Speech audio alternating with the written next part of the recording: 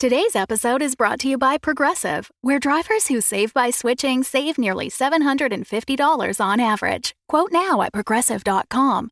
Progressive Casualty Insurance Company and Affiliates. National average 12-month savings of $744 by new customers surveyed who saved with Progressive between June 2022 and May 2023. Potential savings will vary. A rocket scientist, a cowboy, a porn star, and a mom walk into a dungeon, and those are just the players. Stay tuned after this episode for a trailer for I Seduce the Dragon, which is a bi-weekly actual play D&D podcast starring 5 talented women who started playing as a way to connect with each other and evolved into a series of hilarious side quests and attempted heroics.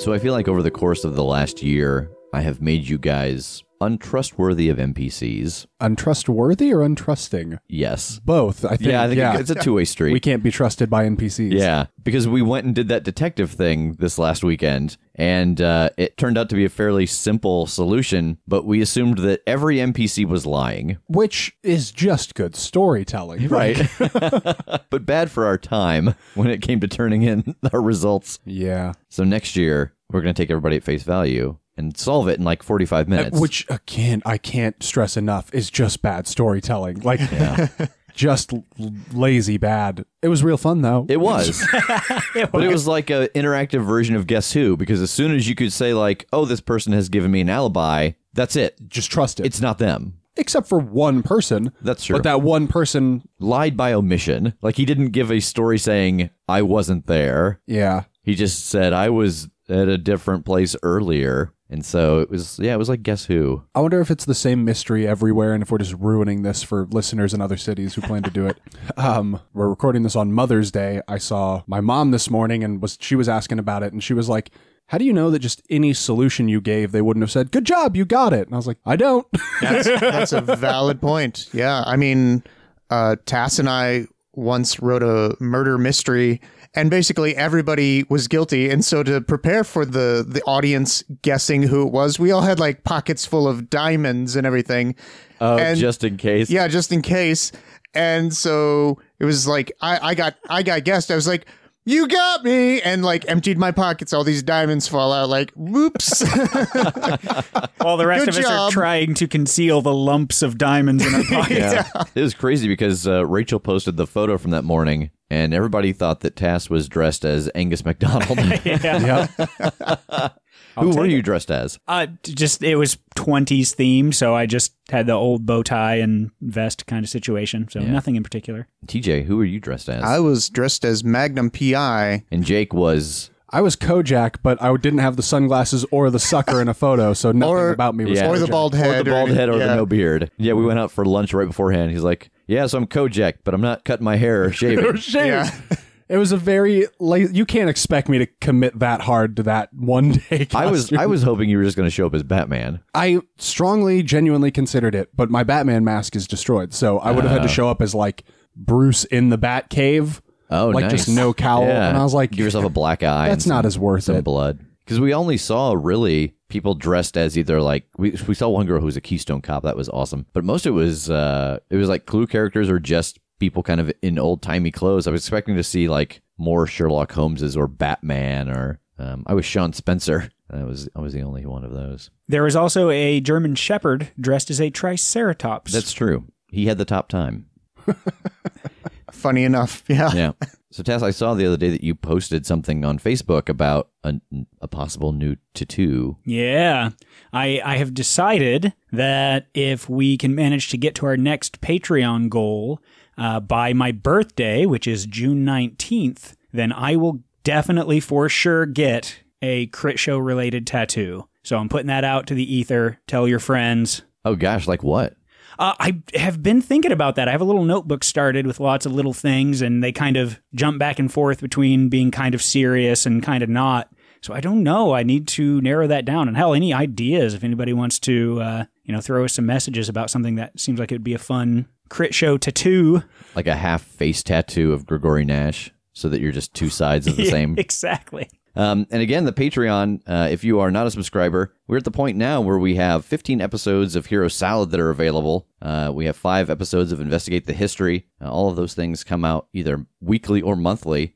We do an AMA. We've got the Discord. A lot of people hang out and chat and share different things. Jake has started making music for one of the tiers. We have wallpapers that go out that are photographs taken by the portrait dude. We got all kinds of stuff actually stacked up there now. So again, that is patreon.com/The Crit Show if you are interested in joining. And actually later this month, we're going to put out the first episode of Hero Salad and the first episode of Investigate the History as part of our celebration of our 1-year anniversary. Woohoo! So if you have not subscribed, you'll get a chance to hear the first episode of both of those bonus podcasts that come out on the Patreon later this month. And also in celebration of our 1-year anniversary, 2 weeks from now, we're going to have another drink. Anastasia has made a second drink. She has sent me the ingredients. I have yet to start making it. It does not require the long time of fermentation that the last one did. And this one is just the complete opposite in every way. I believe it's called, I'm going to get it wrong, but I think it was What Has Jake Got in His Magic Pocket? And it is a drink designed around you guys constantly throwing stuff in Jake's extra-dimensional space and forgetting it's there. And so it is a drink of just what's in Jake's extra-dimensional pocket. It's what in elementary school we would call a potion, where you just take all of the food on your tray and turn it into a horrible concoction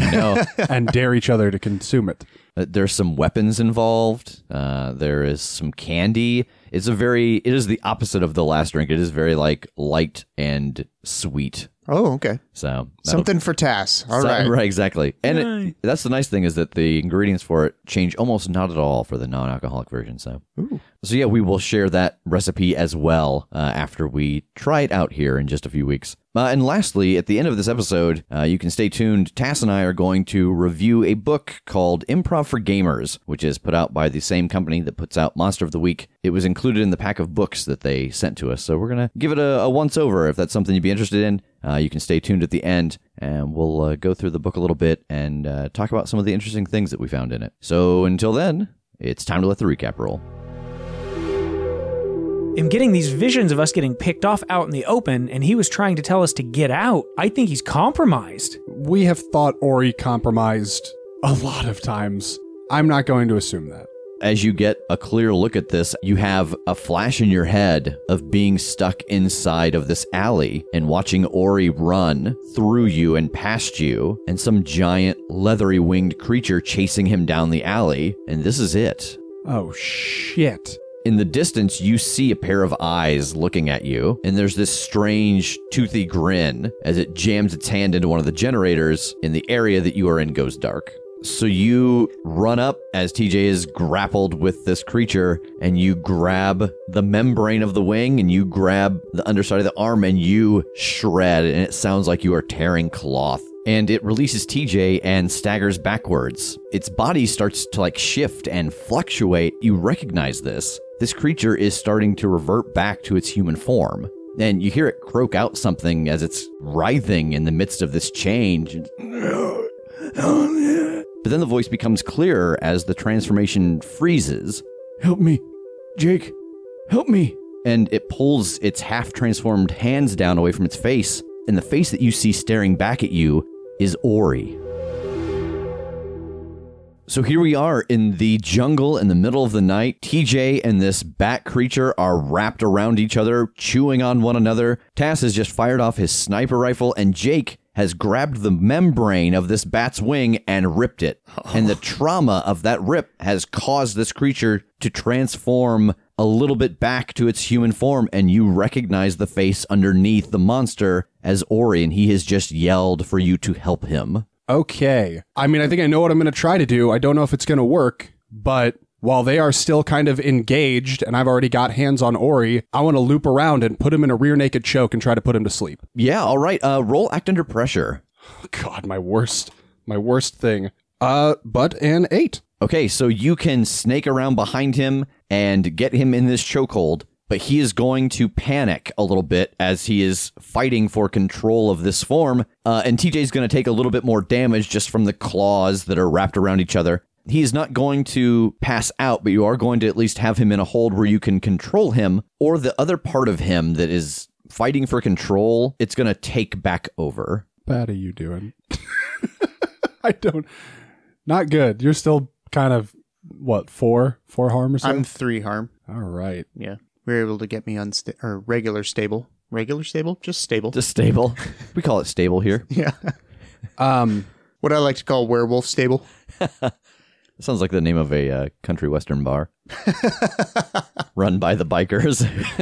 The werewolf stable. That's right. So the creature part of him is going to fight back, but I'm still going to put him to sleep? Yes, you're going to put him back to... You're going to be able to put him to sleep, but it's not going to be him anymore. And so I don't know that you know what that means for its, capabilities to come back or to whatever. So it is Ori. In this moment, Ori has talked to you. He is in control. He is like half transformed. Okay. I think I've got to let him hurt TJ some more. That really sucks, but he's going to do a lot more damage in a short amount of time if I don't. So you snake around behind him and you put pressure on his neck and he starts to pass out. And as he does, his claws rake back from TJ as he tries to reach for you just out of that animal instinct of being trapped and not having air. TJ, you take 1 point of damage, armor defeating from his claws, but he passes out. Okay, and I am bleeding from these wounds that he just gave me. Or are you unstable? I am unstable. Okay, he's in here and he wants to be in control again. Help me tie him up or something. We need to get him restrained, then we can take care of TJ.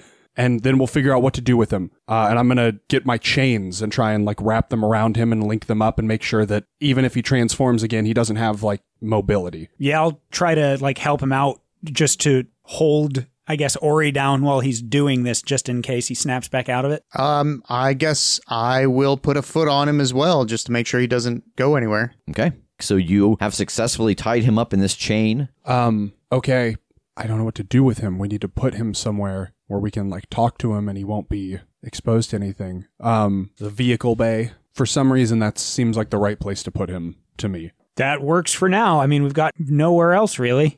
All right. I'll carry him over there. Patch TJ up. Oh God. Yeah. Jesus. Please. How you feeling, buddy? And thank you. Not good. I'm going to try to patch him up. All right. Roll medic. 7. So you can be stabilized or you can heal 1. I think I'll just be stabilized for the moment. Good choice. Yeah, we should let everybody else know what's going on here, that we've got him. So, okay, I'll go talk to them while you drag him over. Okay. I'll go back around. All right. So you head inside of the construction building and everyone is kind of huddled in there. Okay, so we've got it, kind of, and we're trying to figure out what to do about it now. So for the moment, we have it restrained. Kill it. That's difficult. Oh, we've got all kinds of... Nope, not. Sorry. I'll just be honest with you here. This is somebody we know. This is somebody that is a friend and has actually tried to help us out and is under a thrall. And I don't think at this instant we can in good conscience just kill him. I think we owe it to him because he has saved us multiple times at this point. If we can figure out a way to break this thrall and save this guy, we owe it to him. Very well. Where would you have us go then? I mean, unless there's something else coming, which we haven't really seen any indication of at the moment, I'd say stay together and stay here. I mean, we'll clearly let you know if this breaks bad and he gets loose. Do we have walkie-talkies or anything? Yes. Yeah, well, let's make sure that we're able to communicate here because we're taking him around to the garage to kind of hold him for the moment. And I guess you can come with us if you like, but maybe not being next to the monster would be good for you guys too. So I'd almost rather you either stay here or stay somewhere together and we'll be in contact if we need to warn you. Very well. And she takes her walkie-talkie and she hands it to you. And as you start to walk towards the door to go back out, she walks with you and she stops at the door. If this thing kills any of my people, it is on you. I know. She nods and walks back inside. And I'm going to head out to meet the other two. So you guys arrive at the vehicle bay, and inside, as we had mentioned before, there is the Jeep that is partially out. It's got its nose hanging out the front of the garage door, and then deeper inside is another Jeep. I'm just going to kind of pull him into a corner not like near a car or anything specific, just maybe like the back wall. And once they both get there, I want to kind of sit down and like pull him like back to me, like up into my lap, where it's like I can wake him up, and I'm kind of like holding him like a soldier that's gone down in like a Vietnam movie, Oh, yeah. But like where his back against your chest. Yeah, but where realistically, if he goes wild, I'm in a good position to try and restrain him again. Okay. So something that will seem comforting to someone waking up and is secretly offensive. Yeah. Like he's going to nuzzle the... Into my bosom, yeah. Yeah, exactly. Okay. And then once they're in there, I'll just try and wake him up, like gently. Hey, Ori. Yeah, I mean, I assume with your knowledge of chokeholds and all that you also know how to wake someone up from one. Well, really it would be, they go to sleep after a few seconds, and once you let go and their blood flow starts again, they start to wake up. So it would be kind of a matter of pressure on, pressure off, pressure on, pressure off for as long as I needed him to be out. I have a very good image in my head of like you walking him across this lawn and just stopping every 6 seconds and squeezing his neck again and then dragging him and squeeze. The old dragon squeeze. I picture it as like Metal Gear Solid. It's just like he said, you're dragging and squeezing, and then you accidentally hit the X button too many times and you snap his neck. I mean, yeah, regardless, this is a dangerous thing. At least for a normal human, it is a dangerous thing anyway to try and keep somebody out. So yeah, after a couple of moments, he starts to come around. Hey, man, you all right? Oh, I don't think I can be awake for very long. And he kind of shakes a little bit. What's going on? Why are you here? You had the wherewithal to warn us. I can't take control in the dark. It's too strong for me to hold it back. And he's shaking. In the dark. So if we light this place up, you'll be all right? No, not the light. This. And he starts to transform again. I mean, I'll put the pressure back on. And he does. He goes out, but the sleeping figure you have is now the bat again. Was he still half transformed when I drug him away? Or was he back to Ori form? He was still half. Okay. I'm curious if he goes back to human form, if there is damage to him from the damage to the wing. Or if that is just kind of only when he's a bat. When he goes back bat form, is the wing still hurt? Yes. All right. I think if somebody else can take my place and keep him out for a second, I can spend a moment to use one of my other abjuration effects to draw a glyph that will completely trap a monster within its bounds. Okay. And then that way, at the very least, we've got him locked down. He can't get out of that spot. I feel like I can explain pretty easily, like, what they would want to do to keep him unconscious if you guys don't know. Yeah. That's a day one lesson, literally. No, I've done it before. I can try to take over here. I almost choked out my instructor once. Perfect. Yeah, so they are able to keep him unconscious, and you're able to get these glyphs off. And now he is inside of this. I assume you make it pretty tight around him? Yeah, just body size.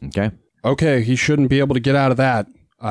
We need to figure out how to break him or just watch him until sunup. Can I just take a second and say how badass that is?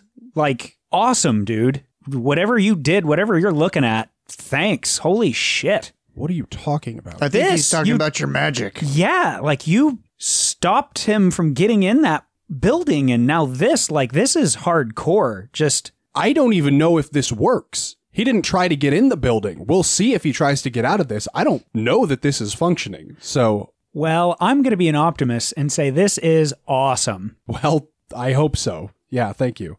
I don't know, without calling Rev or Margaret or somebody to see if there's a way to break whatever this connection is, I don't know what to do. Except hold him here till sunlight. Do we even have cell service out here? I haven't even looked. I haven't even thought to look. We're in the jungle. There's no chance in hell.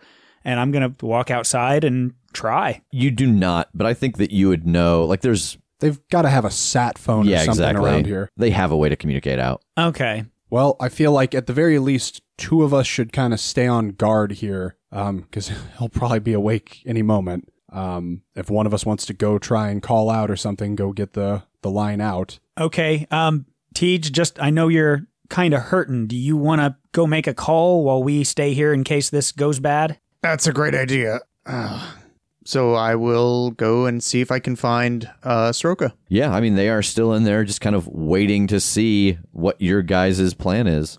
Hey, Sroka, I was wondering, do you have a sat phone? We don't have any cell service here. Yes. We need to make a call over to IPT and Indy.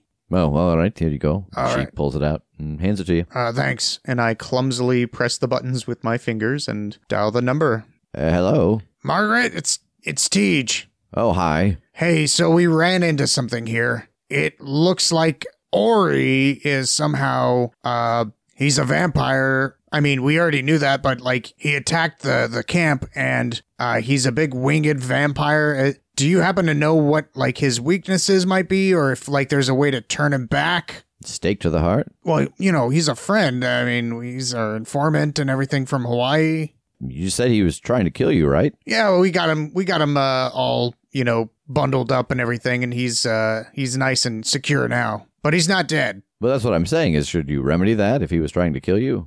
No, and that's a genuine question mark. I'm a little confused by some of this. Like, yeah, but no, but yeah. So, I mean, if I describe him to you, could you tell us what kind of vampire he might be? What's it matter if you're not trying to kill him? Well, we might be able to subdue him better. I'm confused. We don't want to kill him. I don't know why that's so hard to... What else do you think we do? Like, what do you want me to tell you? I don't understand what you're asking me. If you give me a monster and I give you a description of it, it's to kill it. Have you seen us take prisoners? That's not what we do. Guess not. Never really thought about it like that.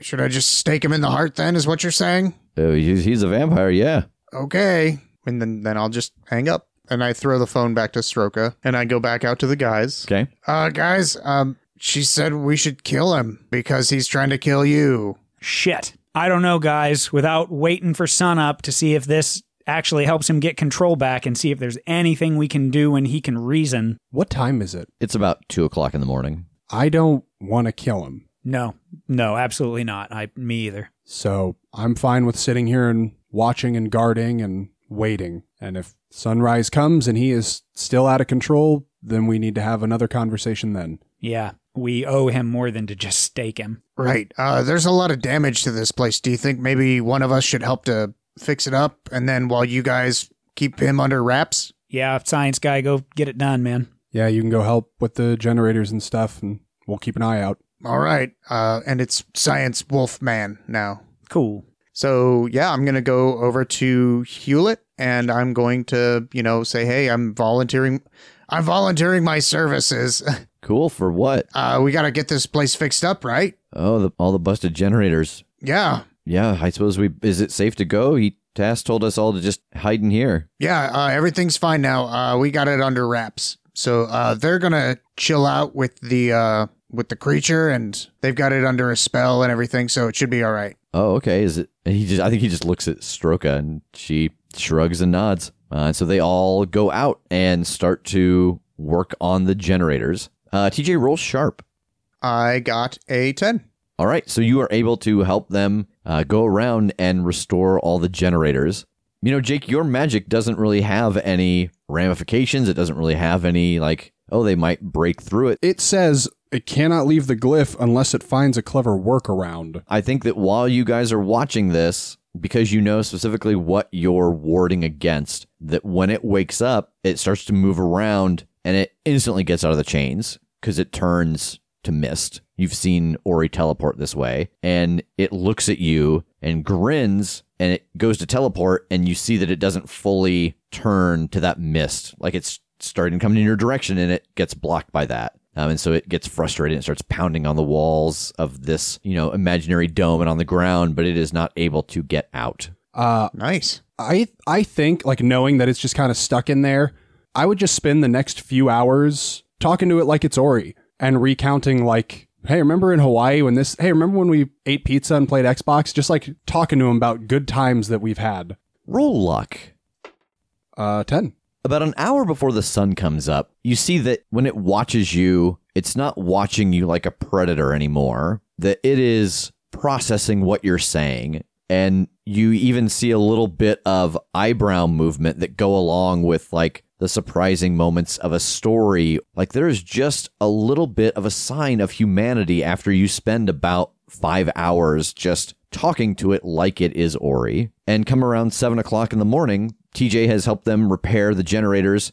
Some of them they've actually had to replace from the equipment shed. And inside of the dome, there is a shimmer as you see his skin ripple and he gets about 1.5 feet shorter, and all of the fur goes away and his features get less sharp. And it is Ori, naked on the ground on a pile of chains.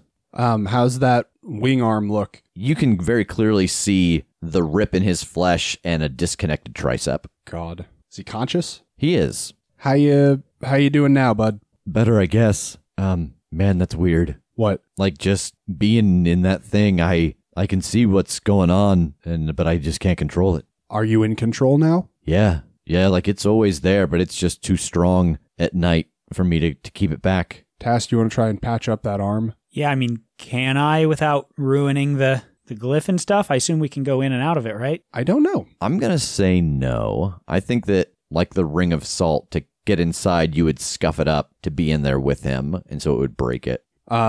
Sorry, man. I didn't know it was you when I ripped your arm up, but I hope you understand I can't let you out right now. We gotta figure this out. Yeah, no, I totally get it. Do you know any way at all, short of just killing Nash, to make this stop? I mean, this isn't him. This is me. They've been training me ever since they brought me in to replace Eston, and I think that he's been training me not as well as he's been training the things I can do, if that makes sense. Like, yeah. he's strengthening all my powers, but maybe not teaching me like the how to keep him in check part. Probably on purpose. So, with this whole talk that we're having with Ori and everything, I think I could probably fix his problem and our problem at the same time. It's like this physical reaction that he's having, the bestial side that's coming across him. I've been watching a lot of Star Trek lately, and they use a lot of these inhibitors. Like, somebody's got a problem with their telepathy, so they'll put on an inhibitor on their neck or something like that. Oh, like something that targets a specific part of the brain and helps it, or turns it off, or it turns it off. Okay, so you want to try to create something to repress the animalistic part of his brain that's taking over. Correct, yeah. All right, roll weird science. Okay. Ooh. That would be a 9. All right, so what is your requirement? It won't work exactly as you intended it. And I'm going to pick for mine. It will take a long time to get it working. How long are we talking here? It's going to take the better part of a full day to create this. Okay. So through another night cycle? Correct. That's all right. We just can't let him out. Yeah. He agreed, so... So as this day happens, is there anything that the two of you want to do? Not TJ, who's working. Yeah, I would spend at least a good portion of the day. I mean, I don't want to leave him alone, probably. So I'd just be asking him questions. Why are you here? He got word about IPT trying to get their satellites in the sky again, and he was leaving, so he sent me here to check it out and, to deal with it if I could. But then when I got here, I saw the three of you, and it was weird. There's something about seeing you guys, this thing, the creature part of me, it's always there in the back of my brain, but when I saw you guys, it took over. And that's the first time that it's ever happened. It's always stronger at night. I can feel it wanting to come out, but as soon as I saw you guys, it forcibly took over. And man, I tried to warn you as it was happening. I don't know if you got it or not. Yeah, I did get it. Thank you. I mean, clearly we didn't do very good with the warning, but he's leaving. He's going where? I don't know. He got a hold of something a while ago, and he said he was going to go visit some old friends or something. Okay. He's got the portal up and working. Shit. The what now? We had a, is there any reason for me not to tell Ori this? I'd say there's no reason not to. Oh, yeah, because Nash knows. Yeah. Our organization had a thing. They could open up portals to other dimensions, and they used to do it a lot. And then the guy who kind of ran it vanished in one of them, and with him, the ability to use that power. And we have been kind of recreating that, but we accidentally led Nash right to it, and he stole the tech. So we've got a theory that he's got other hymns or something in other dimensions that he's colluding with. There's a team behind his power from other dimensions. Oh, Into the Spider-Verse. Very much like Into the Spider-Verse. And now I'm a little concerned that he's going to get to James before we do. Yeah. Time is of the essence. We got to wrap up our work here and activate that thing as soon as possible. Yeah.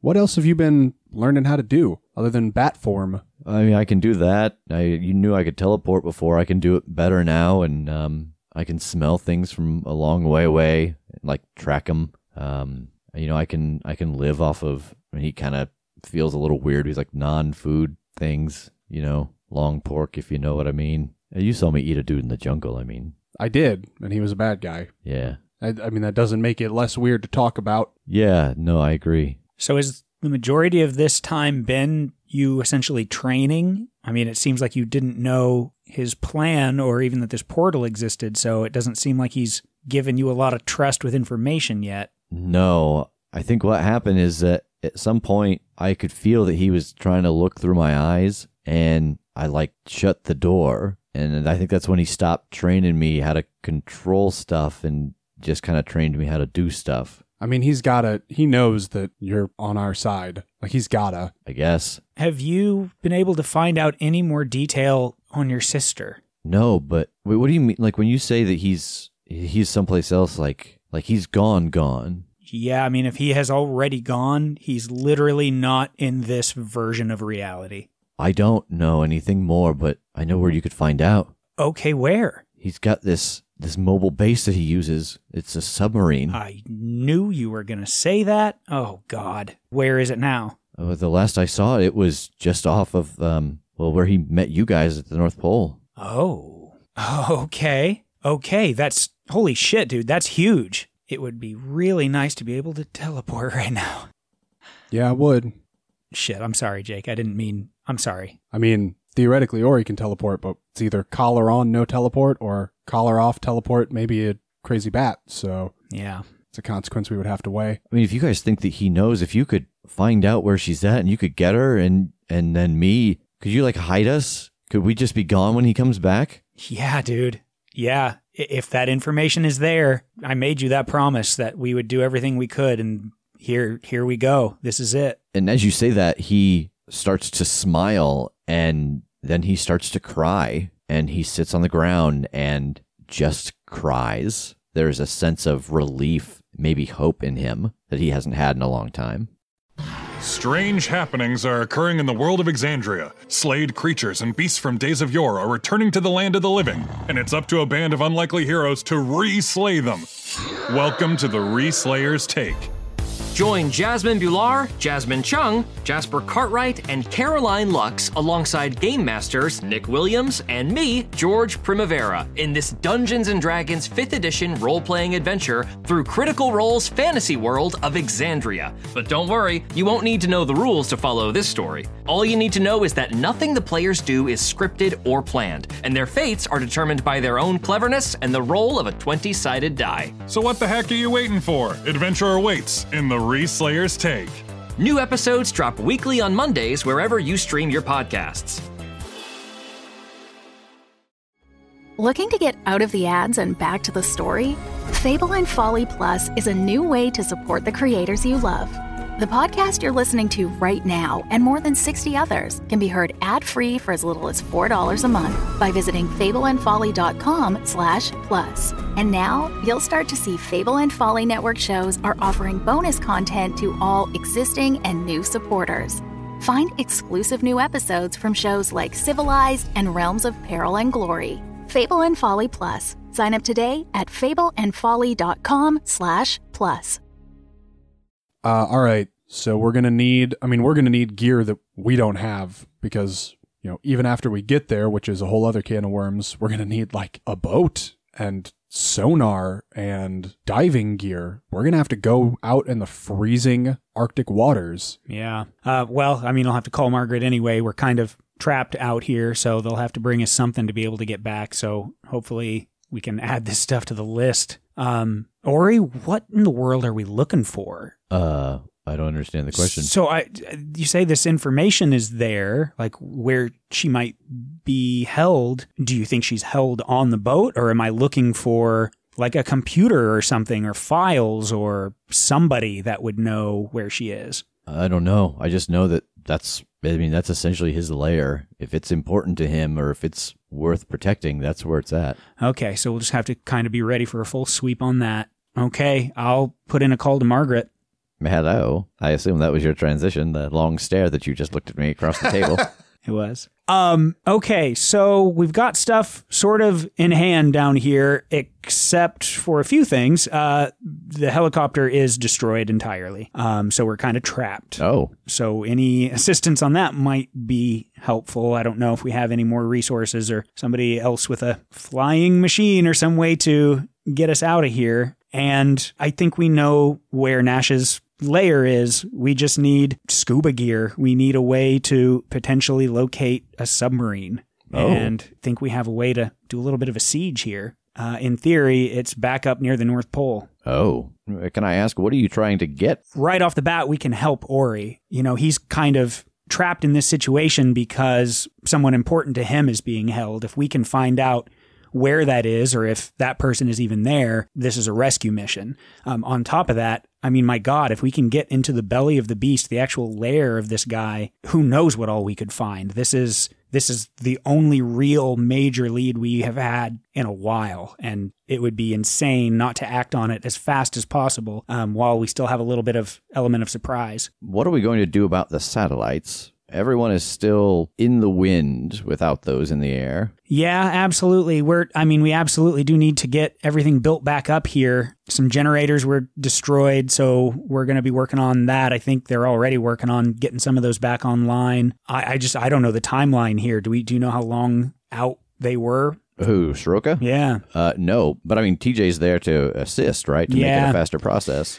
Yeah, I guess I'll just have to talk that over with them and then with the guys to get our timeline. But yeah, I mean, at some point, whether we wait to get this done or race off, which I don't like the idea of racing off, but one way or another, we're going to need some of this stuff. All right. Yeah, let me see what I can do. I'll be in touch. Okay. Thank you so much. This is interesting because I think you guys are getting to a point now where I think this is the first time this has happened. You may not run in a parallel line with Margaret anymore about what needs to be done. Yeah, that's like fair. You guys want to get to the North Pole and get to the submarine. Margaret wants to save the rest of the agents by making it so they can get intel and communicate with each other again. I mean, I'm on board with the stay here and get the satellites running first plan. I'm with Margaret. That's what we were here to do. If Nash is already off-world, for lack of a better term, and we've got Ori under control, if we put the pedal to the metal on this, I think we could get this done first before we have to get out of here. I'm worried about it either way, because if we leave this and go straight up there, we're doing the same thing we did with Noel. And if we don't act on this, we don't know where he's going. We know that time works in different ways in different places. He could be back in 5 minutes. He could be back well before we ever get there, even if we go straight up. So I think just time is always a major factor here, and we just make our hard decision and live with very realistically not being able to help Ori, or very realistically leaving them exposed. Can I ask Soroka? Can I talk to her and ask her what the timeline is here? Sure. How long do you expect it to take? How long would it have taken without us, and how long did you expect it to take with us to get this up and running? Without you, it would have probably been about maybe a week and a half more. With you, I mean, realistically, we've only gotten the aid of TJ. He's really the only one who's helping in a real sense when it comes to getting the station built properly. So that may cut it down by 2 or 3 days. It just depends on how fast and how well he works. But I think the most of today will be repairing these generators and getting everything up and running again. That, and something knows, they know that they're here. They sent Ori here already, so more than just Ori knows about this. So leaving them exposed is bad. I agree. Did you just kind of change your mind? Kind Did you of. just decide that we're staying here? Kind of. Seizing an opportunity seems huge. I'm so torn. If we leave here, we're leaving 4 people for dead. That's the assumption we've got to make, is that if we leave here now, we're leaving them to die. No, you're right. You're absolutely right. Okay. So we'll stay here until this gets done. All right. Is there anything else you guys want to do as this day passes with Ori? Don't suppose there's an Xbox? There is, but there's no connection. Just couch co-op or something? Yeah. There's only one controller for some reason, because they're bad planners.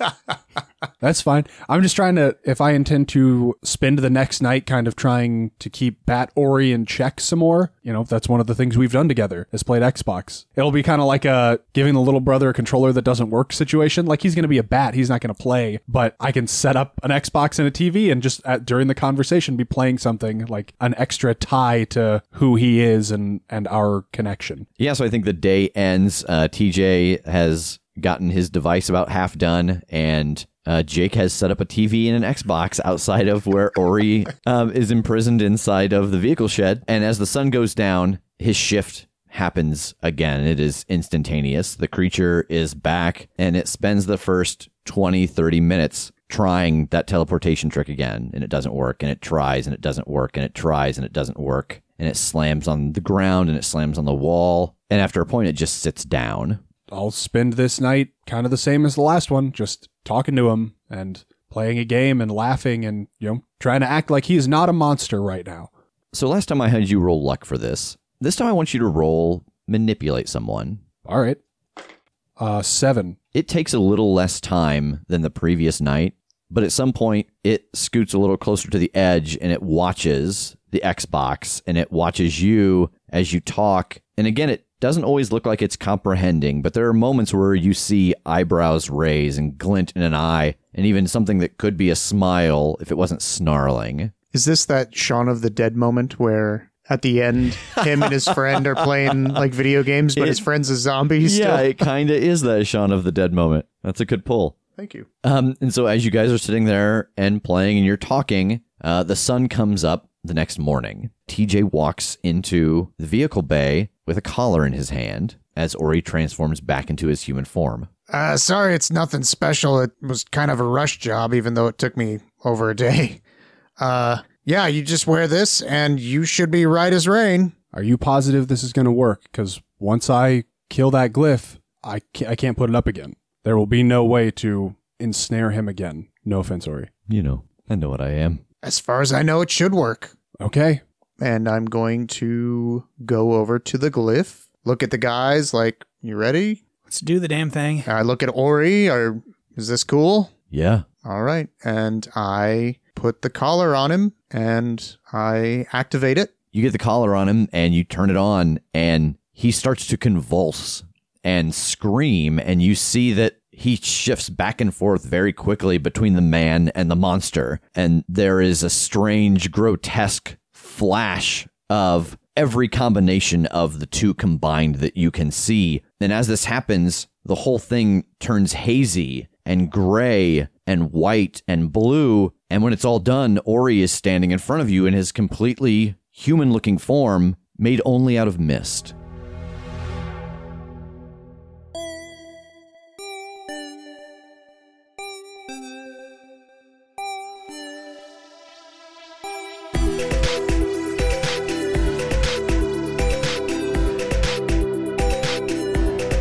The Crit Show is a Crit Show Studios production, edited and produced by Brandon Wentz with music by Jake Purley. You can find more information about us at thecritshowpodcast.com. To keep up to date with upcoming live shows, contests, and other special events, follow us at The Crit Show on Facebook, Instagram, and Twitter. For even more weekly content, join us at patreon.com/thecritshow.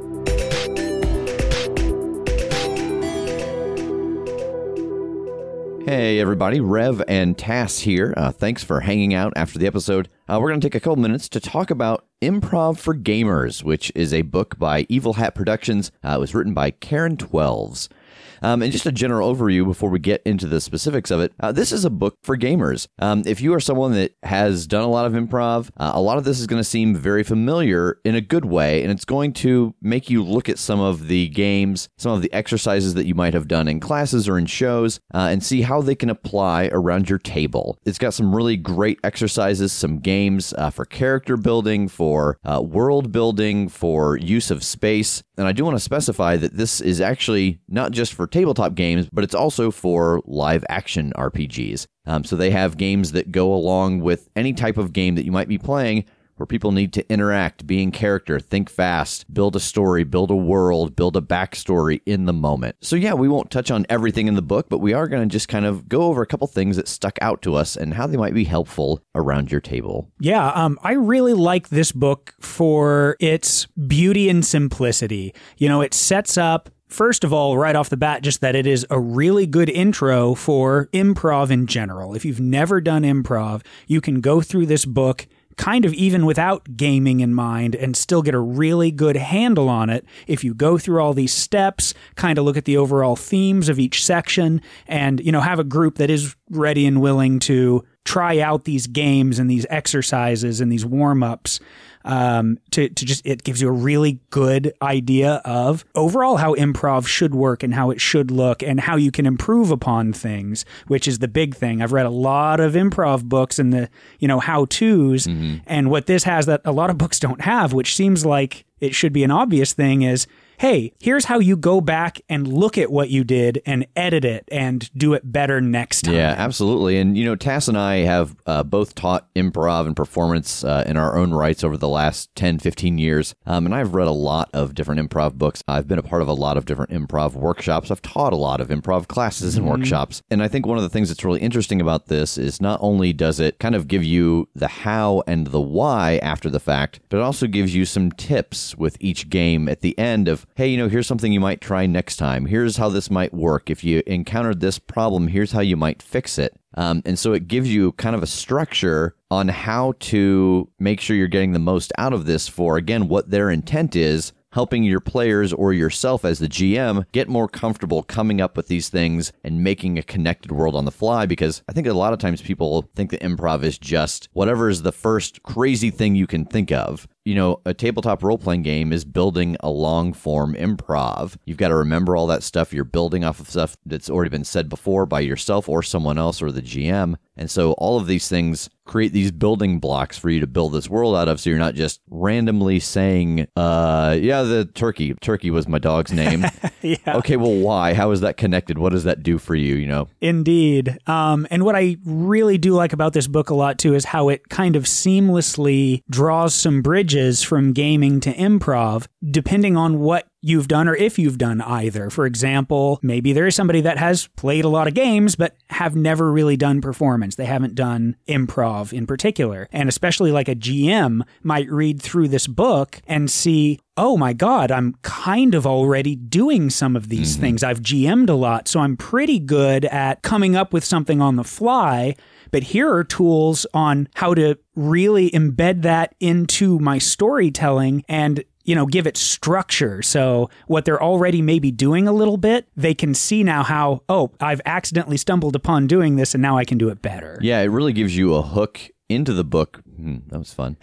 Because if you've played any kind of role-playing game, live action, tabletop, whatever, odds are there is at least one thing in this book that you are doing anyway as a storyteller. You may not know that you're doing it. You may not be intentionally doing it, but you are doing it just in the act of creating a character and a story and a world. And so it's going to give you look, I can see how this applies, and so it'll make it a little easier to try the things that you don't maybe understand yet because you can see that the other things work in practice. Yeah, exactly. Such a cool thing that stuck out to me are a couple of things that were kind of little things, just little like, hey, this is an example of, what we do.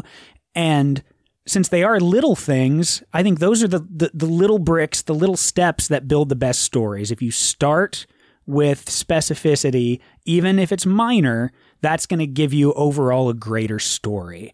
And one of my favorite examples on here is just again, an old term that we know and that everybody that hasn't done this sort of thing won't, is just a hit. Something called a hit is just a little detail that you want to throw in right off the bat and kind of cling to. And it may not ever even become important, but it would become, in theory, important to you.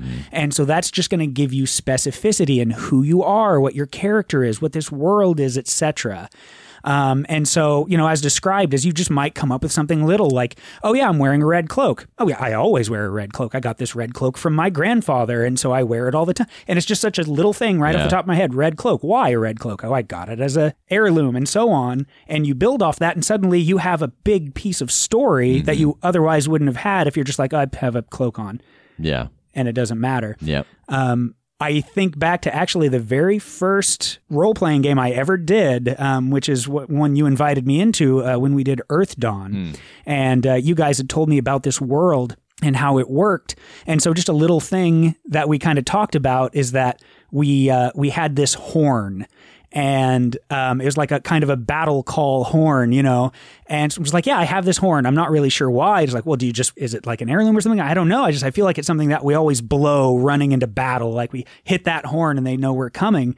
And then by the end of this story, I forget exactly what it did, but it had like molded into this epic item that gave us bonuses and things, and it had an effect. And so it just started out as this random little detail as we're doing stats and story and who's connected to who. And I have a horn. Okay, that's weird. Anyway, and kept going. And it's just little details that can really fill something out. And I think, too, to link it into specifically Powered by the Apocalypse games, because they give you a list of hits with your character relationships. Mm-hmm. And so it's really important in that you don't just want to go like, okay, so someone here knows your secret. Okay, yeah, Tess's character knows my secret. The end. Right. Well, okay, what was that secret? Why did you share it? When did this happen? What kind of power does that give them over you? So it's actually kind of cool that, particularly Monster of the Week, is what we deal with, and it gives you a list of hits at the back. It's kind of the last thing you guys do as a group. And what's great about this book is that you can take things like that and say, here's a sentence. Okay, I'm not really sure what to do with this sentence. It's the closest one on the list that I like, but I don't have a way to come up with detail. So there are so many of these great little games that you can just bang out in a few minutes, with the group and try it in a few different ways to go, there we go. We just in a quick 5-minute scene figured out what, I knew him from way back actually means, and so on and so forth. So I think that's really cleverly and seamlessly done. The book is divided up into kind of steps. It has warm-up games. It has yes and. It has character building, relationship building, status, space objects, timing, and scene work. And so you can see how this would be built properly into any game that you would play. Just, the first step of getting warmed up and getting everybody relaxed. And, we talked about the Venga bus. That is not at all what they're talking about here, but it's something that gets everybody going and energetic. You see performers doing it all the time, that they have to kind of get their brain warmed up. It's just like playing a sport. You got to stretch your mind a little bit. You got to get vocally warmed up to be able to engage in some of these things so you don't stress your brain or hurt your vocal cords. Indeed. So I think my question is, out of these sections, you personally, what is your favorite one? I'm going to actually narrow down to a game because it is one that's just, again, one of the more simple. It's almost more of a warm-up game. But again, especially for people starting out, I'm trying to keep in mind, like, session 1, we're building this world, we're building this story. Yeah. And there's just the simplest game called 3 Things. And just the idea is quick thinking, but working in detail. So you kind of get in a circle and, person A looks over to person B and says 3 things, and then just whatever theme they want. So 3 things, what would you find in a forest? And just as rapid fire as they can, whatever, trees, bear, hunter. And then they turn to the next person. 3 things that you'd find in an ice cream shop. Yeah. Ice cream, freezer, and so on and so forth. Yeah. And it's just to keep that momentum going. And then, of course, the idea there is to loop that back to what are themes from your game? What's happening right now? 3 things in an elven kingdom. Okay. And then you come up with those. And then the deeper you go, the more specificity that you're going to have on this world that you're building. Yeah. So I love that idea of warming up as well as world building at the same time. And there are so many little things like that, like even just going into your backstory, having that specificity where you can just ask a question about yourself. You're not sure what to do. This is a good opportunity for improv that you don't even necessarily have to say out loud. If you're having kind of a character moment where you're not sure what to do, ask yourself, what's their biggest regret in life? Okay, how would that affect this?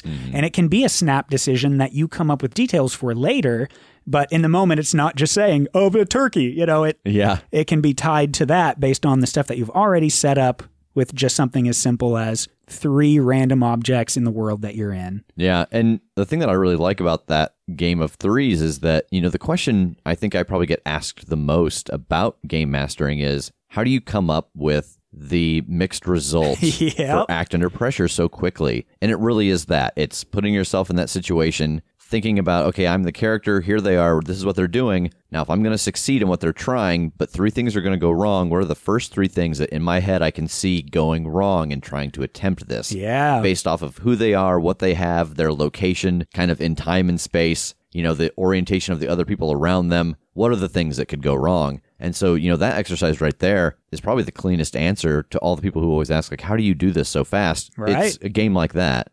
For me, the thing that I like the most, and I actually, you guys playing yourselves in our game, this doesn't really work out because we already know it, but I love status numbers. I do this with every show that I direct. The idea that everyone involved has a number on their forehead, and the higher the number, the more important they are in the world. Yeah. And so you have to treat people with the deference that they deserve based off of their number, but you don't know the number that's on your head. And so you have to start gauging people. Oh, how is this person treating me? Okay, I must be lower than I think. Oh, this person with a 2, oh, they're treating me well, so I think I'm above that. And then at the end, you line up and see if you can get into the order of your numbers. And, that is such a big part of gaming that doesn't always come into play when it comes to character creation and group dynamic is status. Because you're all on a team, you're kind of working together. But I think the really good, really dynamic teams that you see are people that have a different status. That I think I'm better than this person in the team, but I like this person. Yeah. Or, this person is better than me. I want to look up to them and be like them. I don't think much of myself. I don't think we often think a lot about the status in a group because we kind of think of the group as equals. Mm-hmm. But especially starting out,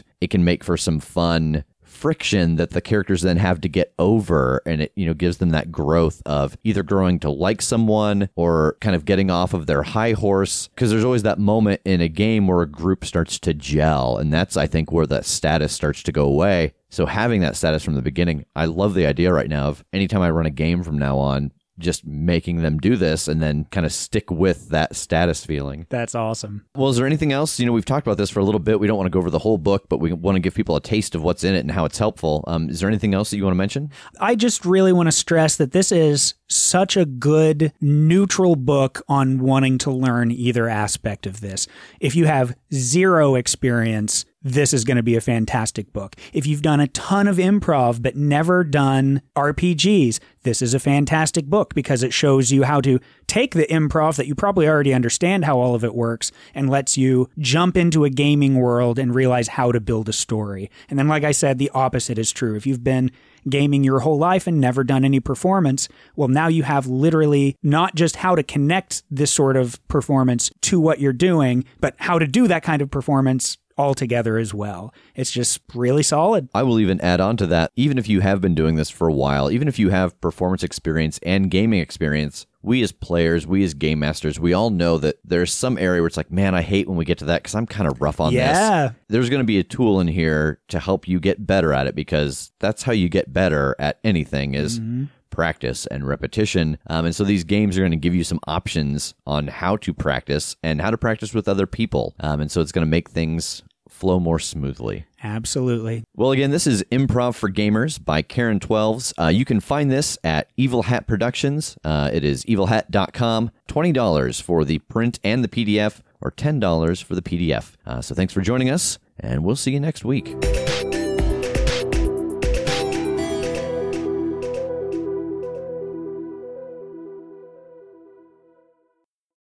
The Fable and Folly Network, where fiction producers flourish. Welcome to Icewind Dale. It is not a good day in Icewind Dale. Auril, the Frost Maiden, a god, the divine embodiment of winter's fury, has withdrawn to this cold corner of the world, plunging it into endless night. Can you repeat this harbinger of winter's name again one more time? Auril. Auril. This is I Seduce the Dragon. Gentry, I'm so sorry I'm about to fight some kids. God damn it. It's a new D&D podcast. Your hands are tied behind your back. Okay, what's that face? Am I into it? Jesus Christ. It's a story about Tori, He is the worst person you know. Gentry, And none of my friends believe me. Not at all. You're circus folk. Why would we believe you? Erastus, Rastus likes to party and moisturize. and Martha. I have to eat off of porcelain like one of you people. You people? What a hardship for you. It's a story about friendship. Aren't you supposed to be a god? Demigod, remember? Oh, demigod. It's like running a half marathon. It's like not that impressive. It's still a very long run. And standing up for what's right. And this is, just to be clear, still our problem. I'm gonna go hide under something. Look for I Seduce the Dragon. Ooh, he big. Oh, he's so big. Wow, he's so big. I've never seen someone take up 4 squares on Roll20. Wherever you get your podcasts.